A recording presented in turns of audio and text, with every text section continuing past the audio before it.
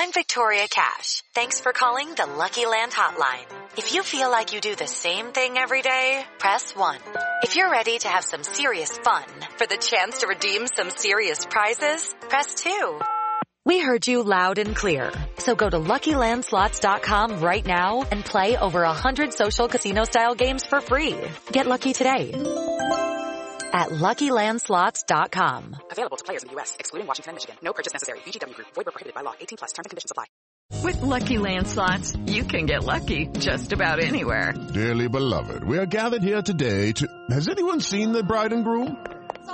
Sorry, we're here. We were getting lucky in the limo and we lost track of time. No, Lucky Land Casino, with cash prizes that add up quicker than a guest registry.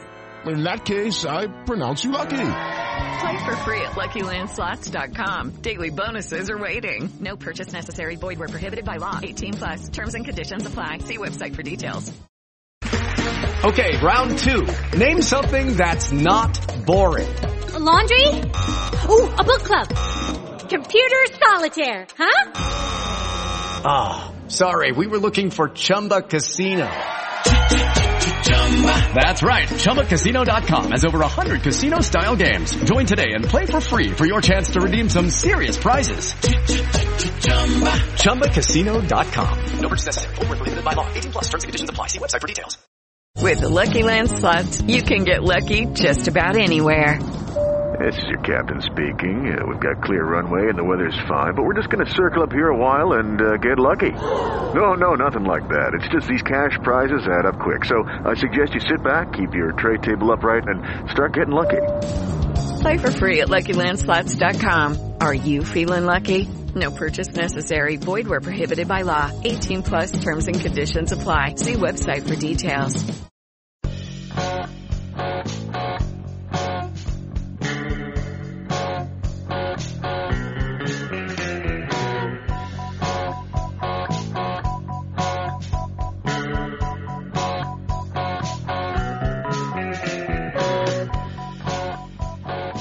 Everybody, welcome back to From Complex to Queens, Amazing Avenues Minor League Podcast. I'm Steve Saipa, and I'm joined here with Lucas Vlahos and Ken Levin. How you guys doing? Good. I've been better, but I'm still here. That's dedication. Lucas is carrying the team with his Grisham today. I got some of that strep elbow. Which a joke I already made pre-podcast, but the listeners didn't know that, so. All right, well, start things off with, well, I'll just say that this is a family show, but 420 just passed. Oh, no. And that means something to some people. I don't know what, though. Neither does Lucas, neither does Kenny. They're good Christian boys. Somehow I went to Berkeley and actually don't know what it means at all, so. But 420 is going to be the theme of today's Promote, Extend, Trade. And believe it or not, Syracuse, Binghamton, and Columbia, they all have particular regional foods associated with them. Syracuse has salt potatoes, which are exactly that. They're just potatoes that are boiled in extremely salty water. Binghamton has speedies, which are basically shish kebab meat on a sandwich. And Columbia has pimento cheese, which is basically shredded cheddar, pimentos, and mayo all kind of mushed together to form like a spread. What? So in the spirit of 420, what food is going to be promoted, extended, or traded between salt potatoes, speedies, and pimento cheese? I'm curious how you actually get that to, like, the consistency of a spread with just mayo, cheese, and peppers. I assume that there's a lot more mayo than the cheese and the peppers. Oh, that sounds disgusting. Yeah. Yeah. I think it's consensus that we're all trading. I'm trading the pimento, yes. Trade the pimento cheese. I've actually made salt potatoes, and they are delicious, so... Yeah, I like both of those things, salt and potatoes. So it's just the way the potato skins respond to the salt. I cook way too much, so I get way too into this stuff. But the way the potato skins respond to that much salt, they just come out really super tender. So I'll extend the potatoes and promote the speedies I guess. I've never had a Speedy, but they do seem. I mean, you can't go wrong, I guess, with just shish kebab. That's from Binghamton? Yes. Is it horse meat or rumble pony meat, which would be thematically appropriate? I mean, you both know that I have long-standing beef with Rowdy the Rumble Pony. So That is true. Well, the Speedy was formed. I don't know. The recipe, I guess, was made by Italian immigrants, and there are parts of Italy where they do eat horse, so it could be horse meat. I don't know. We're gonna get an angry email from the denizens of the Binghamton area. That's my goal every week of the podcast. Make sure Steve gets an angry email. That's actually funny because Brian informed me last week that for the past 3 weeks I've been telling everybody the wrong email, so go figure. Well, I'll just have to redouble the efforts so that we can make up ground on the angry email front. All right, so let's get on now to how the teams did. And this week, Syracuse went 1-3 with a rain postponement, and they are now an even 7-7, which puts them 3.5 games behind Lehigh Valley for first place in the International League North. The Rumble Ponies, they went 2-2 and had 2 rain postponed games. So that makes them 5-4, which is 2.5 games behind the Trenton Thunder for first place in the Eastern League Eastern Division. St. Lucie went 2-3 with a rain postponement, and that makes them 8-7 for the season, which is 3 games behind the Palm Beach Cardinals, first in the FSL South. And finally, the Columbia Fireflies, and they went 4-1 with a rain postponement, and they are an even 7-7, which is 1.5 games behind Lexington Legend. So one of the reasons why Columbia went 4-1 this week is because of our hitter of the week, and that individual is Ronnie Mauricio. He played in 5 games this week, and in those 23 at-bats, he hit .391, .440, .478, with 9 hits total and a triple. And he also stole 2 bases. So Mauricio is, very classic, I guess, Dominican shortstop. He's even from San Pedro de Macorís. And hopefully one day we'll be able to add him to that list of, greats from that town. The Mets definitely saw good things in his future when they signed him. They gave him a $2.1 million signing bonus, which at the time broke the club record, which was previously held by Med Rosario. And he skipped the Dominican Summer League completely, and he made his professional debut with the GCL Mets last year. And he played 49 games for them, and he hit .279, .307, .421. And then he was promoted to the Kingsport Mets at the end of the year, and he got into 8 games, and he hit .233, .286, .333. And the Mets were pretty aggressive with him last year, and they continued challenging this year, and they signed him to the Columbia Fireflies, obviously. He turned 18 at the beginning of April, right before the season started, which makes him the 3rd youngest player in the entire league. Only Jose Sanchez from Hagerstown and Julio Rodriguez from West Virginia are younger. And obviously the season is young, but Mauricio really hasn't looked overmatched or anything like that. And he's been taking, he's been looking like a veteran, a guy that belongs. His BABIP right now, it's sky high. It's .442, so his batting average is a bit inflated, but Mauricio does have a nice swing. He has a good hit tool, and it's probably plus in the future. Quick and whippy from the left side, and he has some... From the left side, it's kind of more contact-oriented, and then from the right side, he has a little bit more power. And he has strong wrists and a good eye, so he's going to put the ball in play a lot and not really strike out excessively. And projectability is a term that you hear a lot in prospect circles. And Mauricio's so highly thought of not just because he's pretty advanced for his age right now, but because he's very projectable. The hit tool, like I said, it has the potential to be a plus tool. He hasn't really shown too much power yet, but he's 6'3", 165 pounds, so he's a string bean. He's going to add muscle mass, and he's going to add power. Projection can be a little bit of a double-edged sword, though, because it might force him off a shortstop. Right now, he does pretty much everything well at shortstop. He reads the ball off the bat good. He shows good reaction times. He has good instincts. He has soft hands, quick transfer, plus arm. The one thing that is kind of questionable regarding Mauricio's defense is his range, but he's been able to cover for that because he's strong everywhere else. If he puts on more mass, too much mass, his already shortstop range might be compromised even more, which would make him better suited than at third base or in the outfield. But for now, he's a shortstop, and as long as he remains athletic and agile, he's going to remain a shortstop. So on a scale of 1 to 10, how excited does Mauricio make you guys?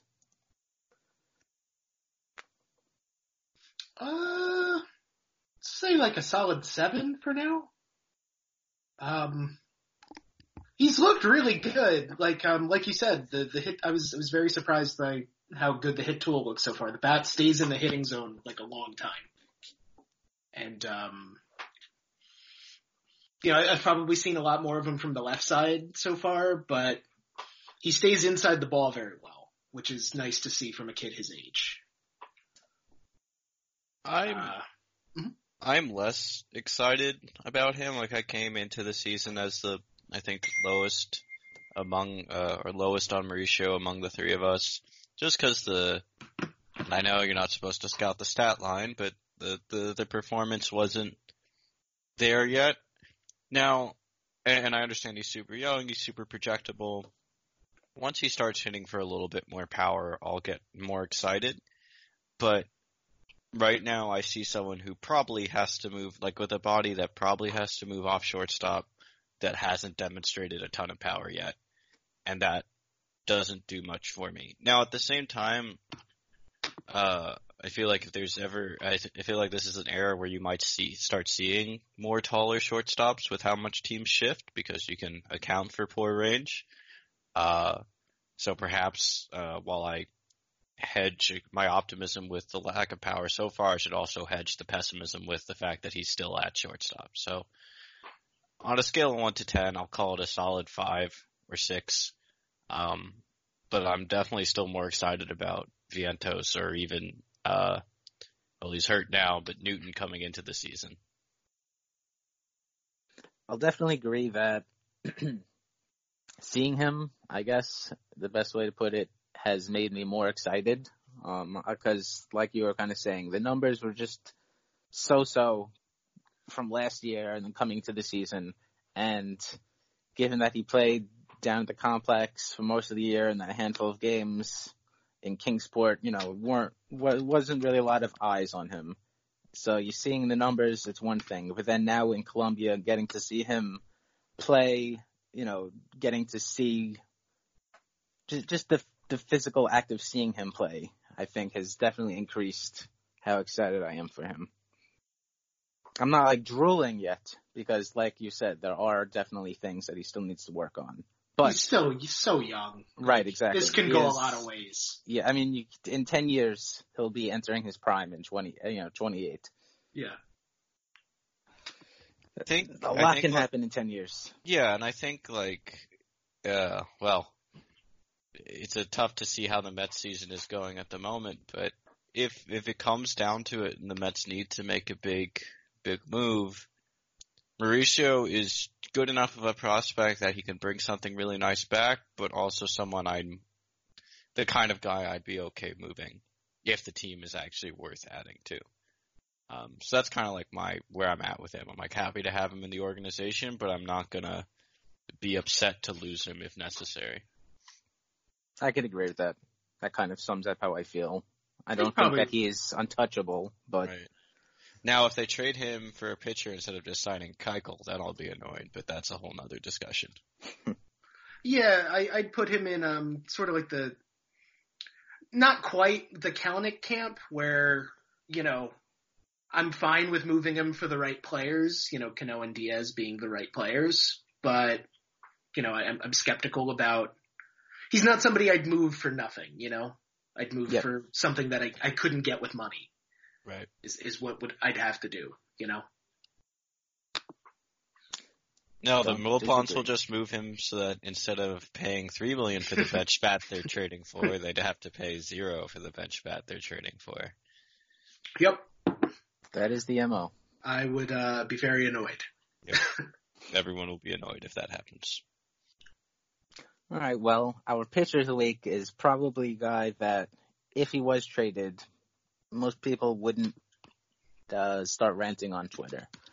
And that individual is Harold Gonzalez. He made one start this week. He went 6 innings, giving up 3 runs on 4 hits. He walked 1, and he struck out 8. So Harold's 24 now, but he burst on the scene in 2016 when he was with the Cyclones. His 2.01 ERA and 88 strikeouts led the league, and they remain 2 of the best marks in franchise history. And the New York Penn League does have a tendency to make pitchers look a lot better than they actually are. But Harold wasn't exactly hit by the regression bug too hard in 2017. He spent most of the year with Columbia, and then he got into a handful of games with St. Lucie at the end of the year. And he posted a cumulative 3.53 ERA in 137.2 innings. And last season, especially the second half of the year when he was with Binghamton, he really got exposed, and that regression bug did bite him. The first half when he was at St. Lucie, he posted a 3.82 ERA in 73.1 innings. But in the second half, he made 1 start for the 51s, which, easy to ignore. He didn't do too bad anyway. But then he spent the rest of the year with the Rumble Ponies, and it really was not pretty. In 52 innings of bingo, he posted a 7.79 ERA, giving up 79 hits, walking 17, and just striking out 30. So, not optimal. Obviously, he's repeating his time in Binghamton this year. Extremely small sample size, 2 appearances, 1 start, and 1 kind of multiple inning relief outing. But hopefully his luck changes. Harold's a Jeff guy, no doubt. But I feel like I have some affinity with him too, because that summer, 2016, I saw Harold like 3 or 4 times, and his starts definitely the most fun. That was also the summer of Justin Dunn and Thomas Zapucki, but I feel like they were kind of like sideshows since they were both limited in how many innings they were pitching, whereas Harold was out there all summer chasing the pitching crown. So I felt a lot more invested in seeing his starts and seeing how well he did than Dunn or Zapucki, which is more of kind of a go to see them, couple of innings, and then whatever. And it was also cool seeing how the reports on Harold changed that summer as compared to his time at Kingsport the year before.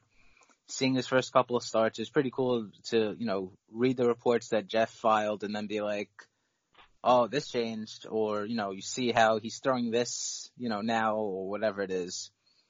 And Harold's just like a fun guy to root for. But you really do have to squint to see any kind of major league future with him.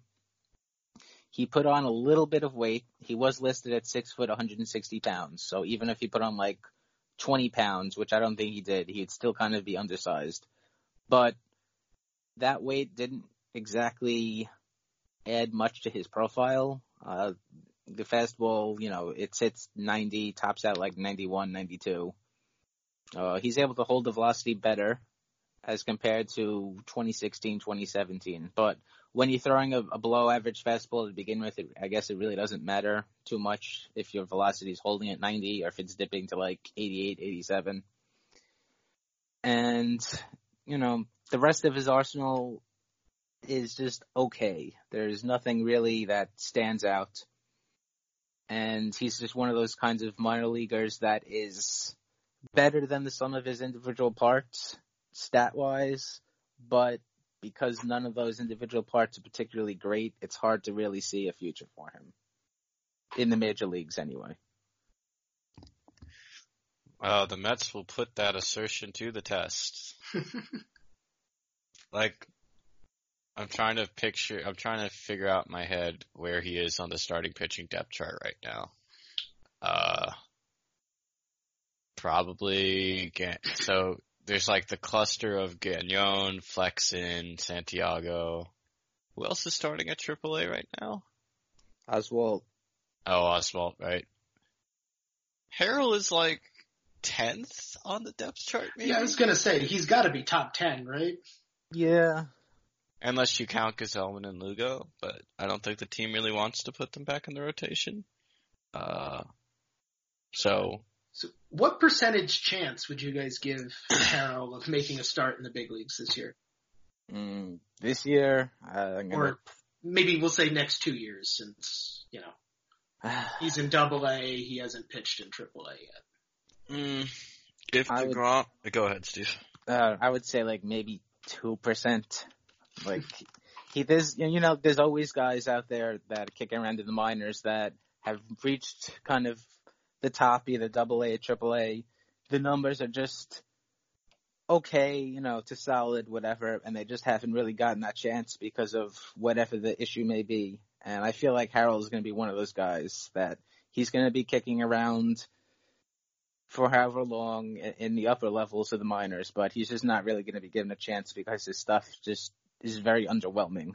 And it's kind of underwhelming where, you know, you could transition him to the bullpen and it's not really going to make much of a difference. So he doesn't really have a path, you know, that way either. No, he's not a guy who can just air it out. I mean, I think you're describing him pretty perfectly. I just think that the Mets starting pitching depth chart is so bad at the moment that it's a little bit higher than 2%. Like, I'd put it like 5 to 10%. We're quibbling here, right? Like, yeah. This is if DeGrom is healthy. If DeGrom's elbow was borked, then a lot higher than that. Oh no. If DeGrom's elbow was borked, I'd say like 30%. But knock on wood or whatever. Yeah, it would not be a good situation. Yeah. I mean, it's just not only if in that scenario, like, not only are you down a starting pitcher, but the season's also basically over, so you're probably going to start cycling through young guys and et cetera, et cetera. So, but it would have to be a season like how the season in which PJ Conlon got a couple of starts. Oh God, I forgot. Was about that last year or the year before? Yeah, that was last year. Okay. I guess he would be in the conversation for depth too. True. PJ Conlon. I would imagine that he would be ahead of Gonzalez just because he already has prior major league experience. That's true. I forgot that PJ Conlon existed. He looked good for all of 3 innings, and then it didn't look so good anymore. Well, he is kind of the left-handed version of Harrell. Yeah. Underwhelming stuff. Not that great of a fastball. Statistically can post decent numbers, but, you know, when you look at the profile, nothing is going to jump out that says this guy can succeed in the majors. Is he still rocking the mini Pedro Martinez look? He is. Sick. Just without the stuff. Yeah, if he had Pedro's stuff, it would be a very different conversation. Yeah. No one has Pedro's stuff. All right, well, we will be back after this. Hello, it is Ryan, and I was on a flight the other day playing one of my favorite social spin slot games on ChumbaCasino.com. I looked over at the person sitting next to me, and you know what they were doing? They were also playing Chumba Casino. Coincidence? I think not. Everybody's loving having fun with it. Chumba Casino is home to hundreds of casino-style games that you can play for free anytime, anywhere, even at 30,000 feet. So sign up now at ChumbaCasino.com to claim your free welcome bonus. That's ChumbaCasino.com and live the Chumba life. No purchase necessary. VGW. Void where prohibited by law. See terms and conditions. 18+. Hello, it is Ryan, and we could all use an extra bright spot in our day, couldn't we? Just to make up for things like sitting in traffic, doing the dishes, counting your steps, you know, all the mundane stuff. That is why I'm such a big fan of Chumba Casino. Chumba Casino has all your favorite social casino-style games that you can play for free anytime, anywhere with daily bonuses. That should brighten your day a little. Actually, a lot. So sign up now at ChumbaCasino.com. That's ChumbaCasino.com. No purchase necessary. VGW. Void where prohibited by law. See terms and conditions. 18+. And welcome back. I'm Steve Sypa. I'm joined by Lucas and Kenny.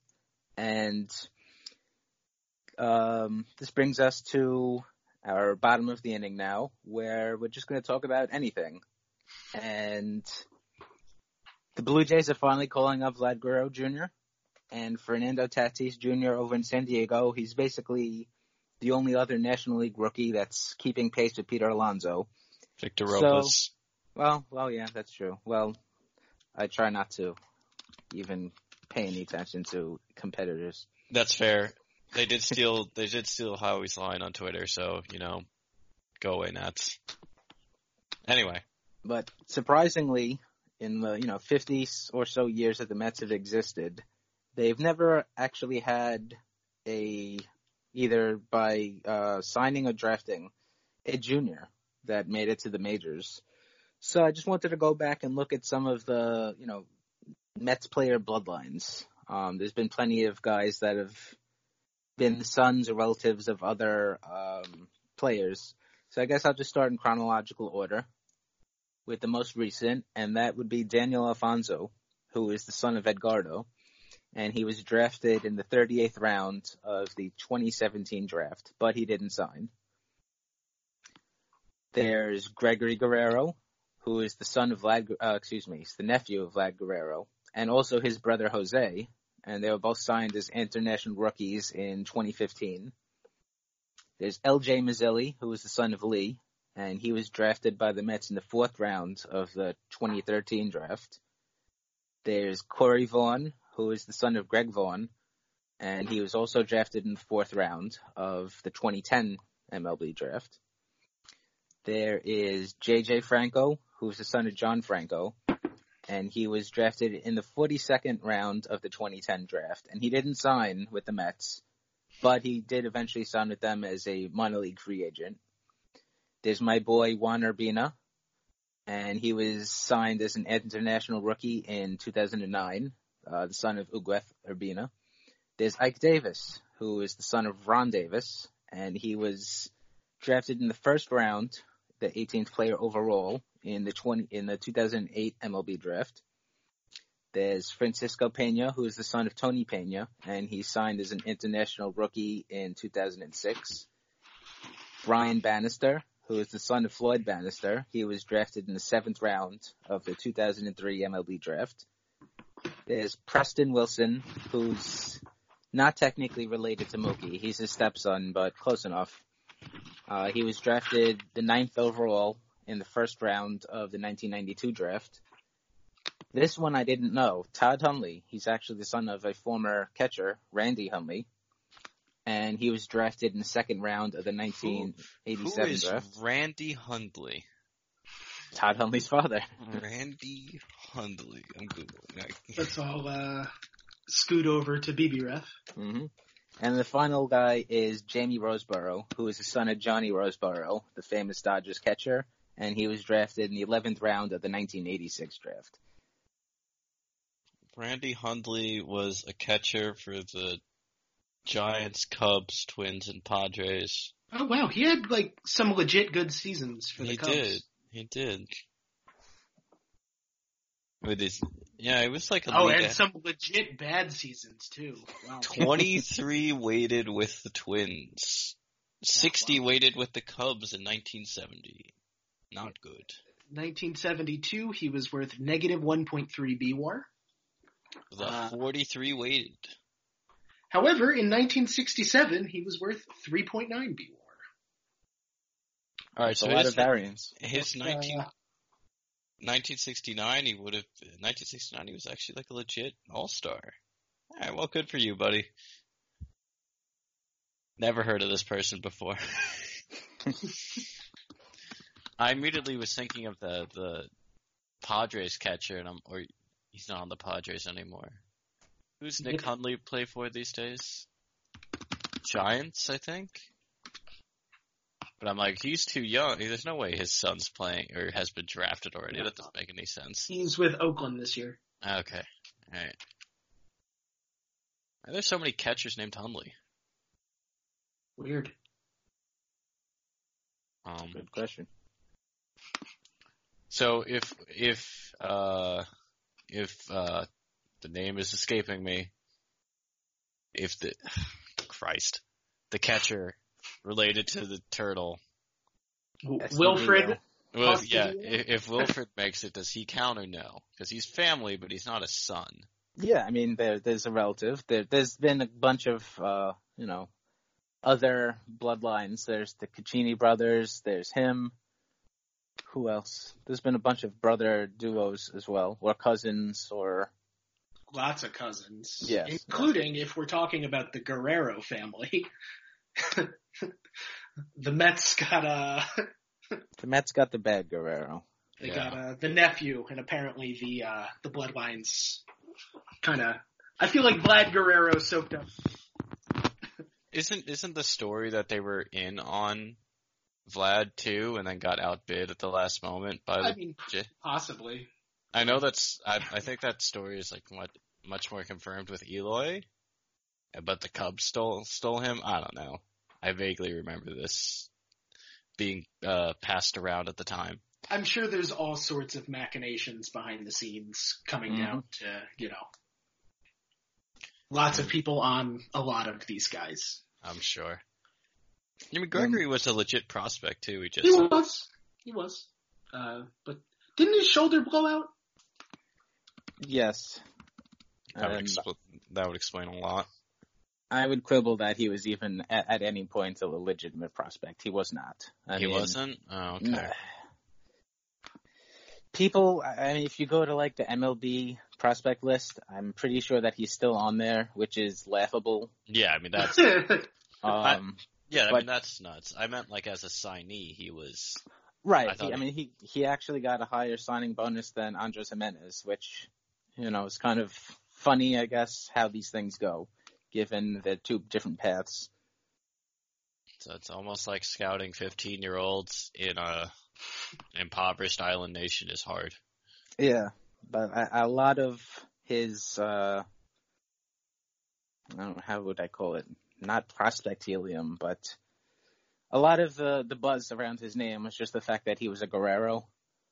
I mean, even from day one when he was signed, there were questions, like most rookies. I mean, I'm not going to damn him, but there were a lot of questions about his swing and just a lot of questions about him in general. And if he was, Gregory Hernandez instead of Gregory Guerrero, there would not have been as much of a fuss about him.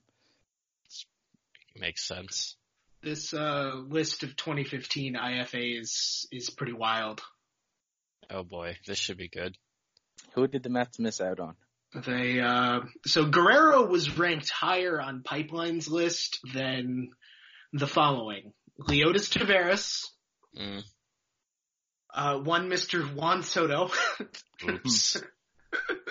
and Fernando Tatis Jr., who was ranked number 30. But as we know, projecting what 16-year-olds are going to look like. I mean, Tatis was also like 5'8" and not good. If the story goes, he was just like super rail thin. Yeah. And then he grew 6 inches and added 50 pounds, and suddenly he's a monster shortstop. Hey, here's what happens. Hey, at least we didn't sign him and then trade him for James Shields. True. Could be worse. And then Juan Soto was never super projectable, if I recall correctly, but all he's done is hit. It's like the precocious, yeah. Who else did the Mets sign that year, aside from Guerrero and Jimenez? Those were the two big names, because they both got over $2 million, I think. So they got nothing else. Jimenez got, I think, 2.1, and Guerrero got 2.5. So that made up the bulk. 1.2 and 1.5.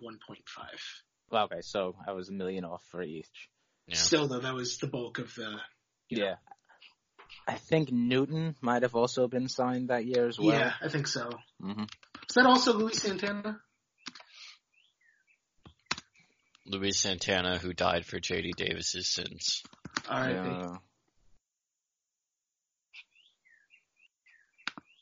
No matter how okay Davis is, I'm just still not going to ever like him because of that. More upset about losing, yeah, and that's right. I mean, if he keeps hitting like this, I'm not going to complain too much, but... I stand by, what was it, Jeff that said he was Wilmer Flores, but cheaper and not as good. It's the JD Davis. I think he's better than Wilmer, honestly.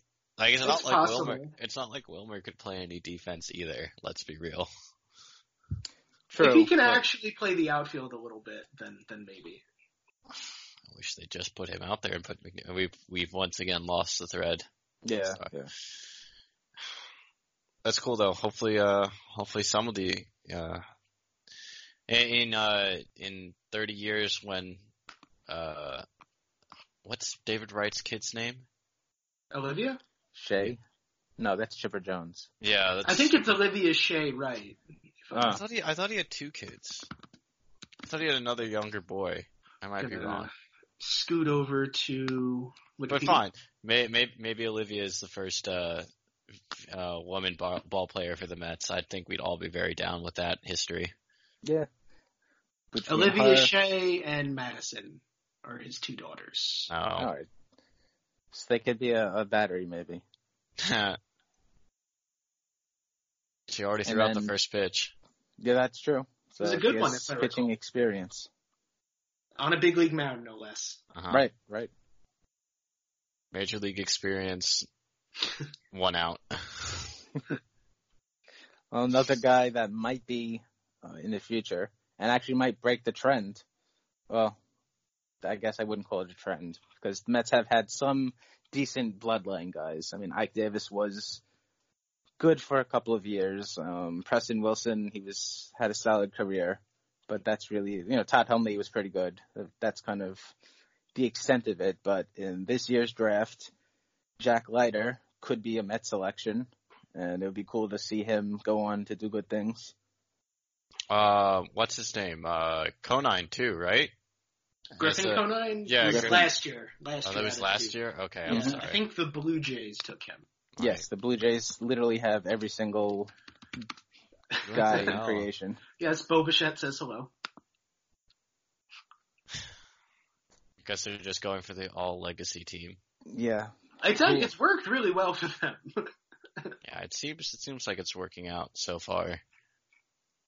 Although, it looks like Griffin Conine is either going to be in short season or is hurt. So, this year. He's yet to debut this year. Not a good way to start off his career. No.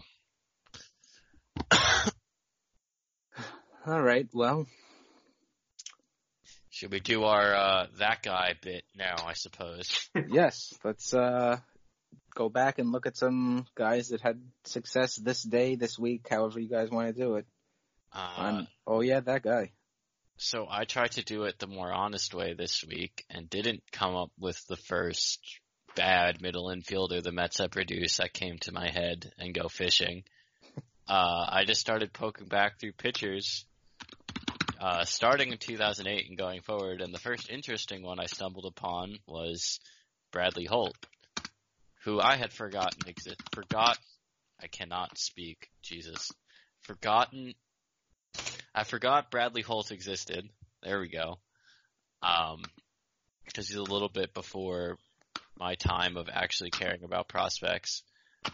He was picked in the same year as Ike Davis and Rhys Havens in the competitive back then. He was a comp pick for. Don't remember who he was a comp pick for, but he was a comp pick back when arbitration worked that way. And initially he had a lot of success in his draft year in 2009 in low A, but never really got it going outside of advanced A after that, and just kind of fizzled out. Never got above AAA. Another failed top Mets draft pick. But in this week in 2009, scrolling, he had a 6-inning start where he struck out 7, allowed only 4 base runners. And since for a good week for a pitcher is basically one good start, that's a pretty good week for a guy who never made it much higher. Yeah, Holt was a bit before my time also. I just know from doing research a couple of years ago with Cyclones numbers, he is still one of the top, if not the top, I think, strikeout king there. I think he struck out 93 guys in 2009, 2010. Let's see. Fangraphs, please load for me. So he struck out 96 in 2008. Because Brooklyn must win, you know?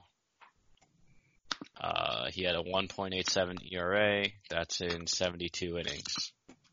How old was he that year? He would have been 18.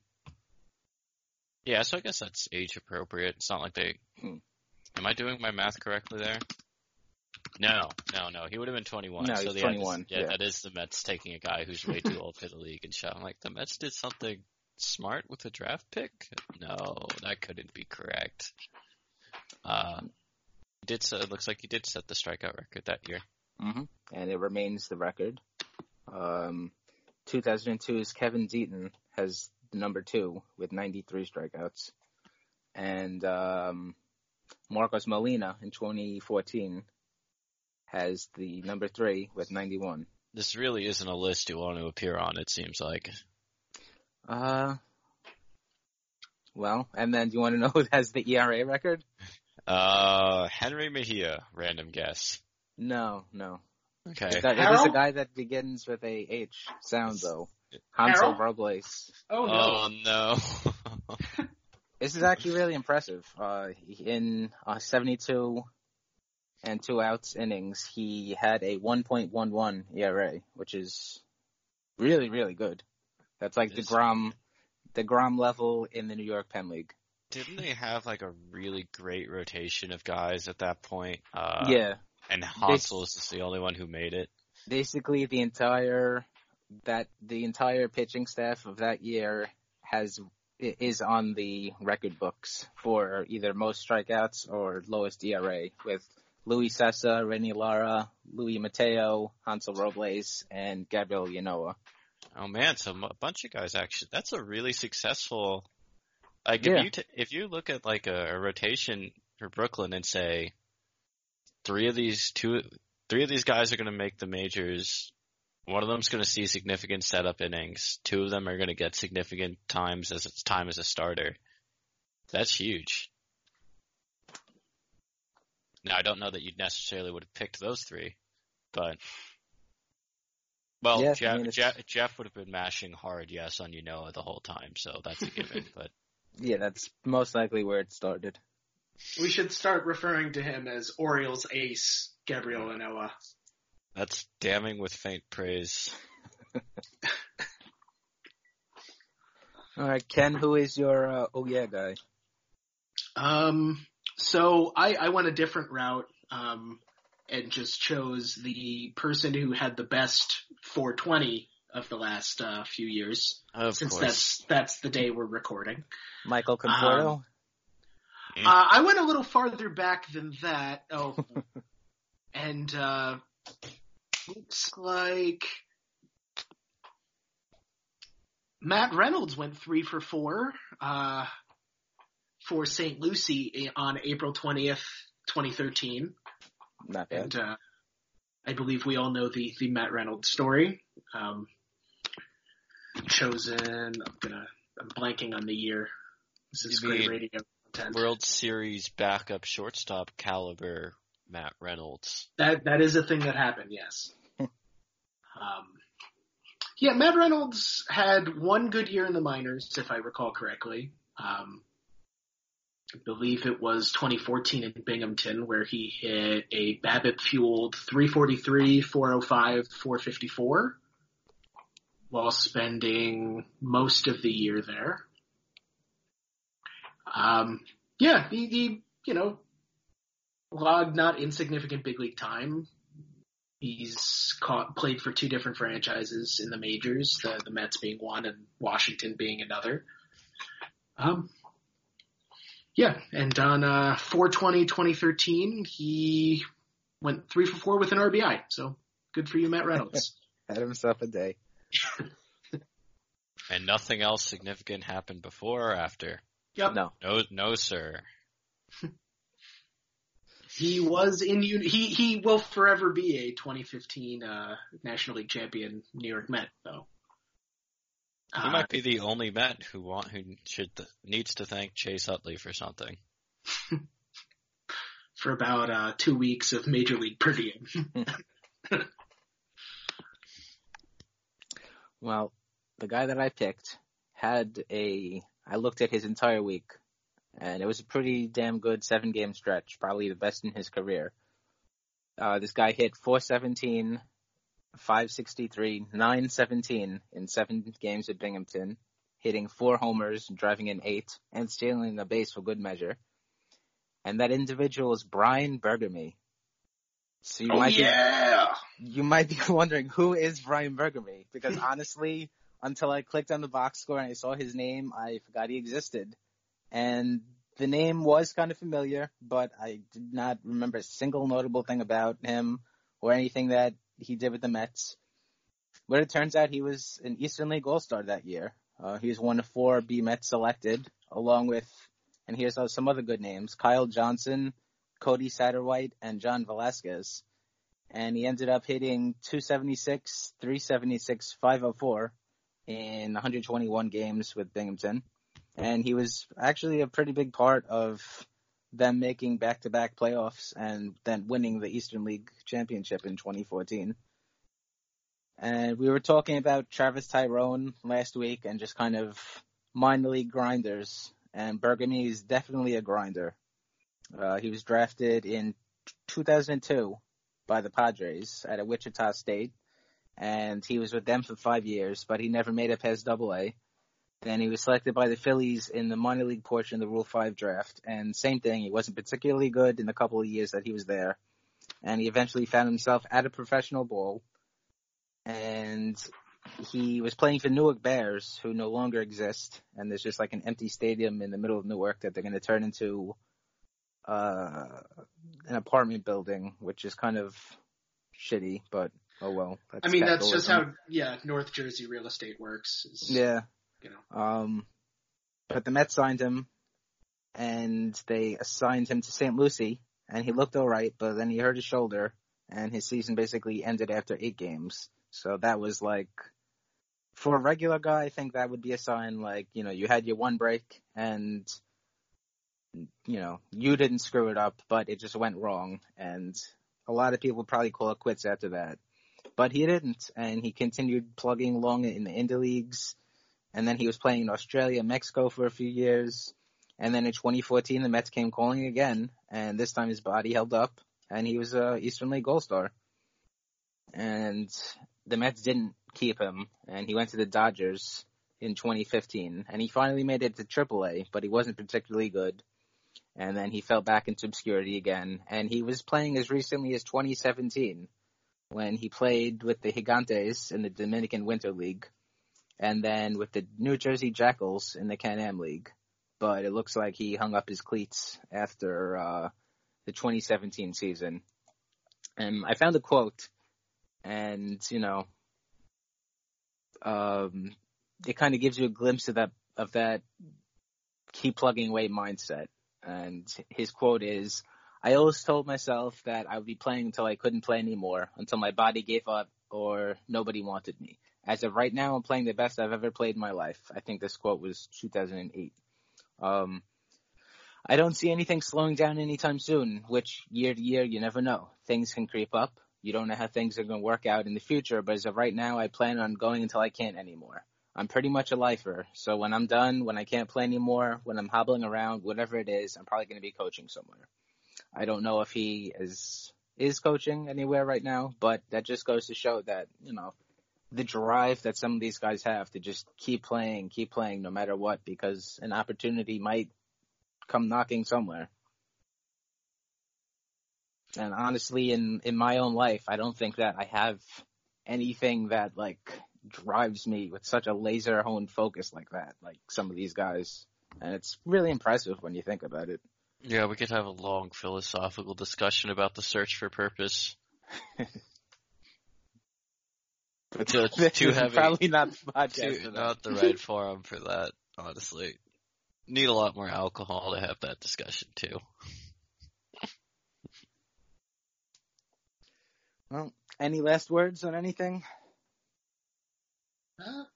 Please be okay, Jacob deGrom. Yes. Yes, please. not a whole lot behind him, as we've seen today. So. All right. Well, if anyone has any questions, comments, or whatever, you could send us an email at our new and actually working email address from complextoqueens@gmail.com. If it is involving black market body parts, again, address it to Brian, please. Follow us on Twitter or shoot us questions, whatever. I'm at Steve Saipa. Lucas is at elvlajos343. And Ken is at KenLevin91. Subscribe to the podcast, wherever you get your podcast from. Rate and review. And everybody, we thank everybody for listening.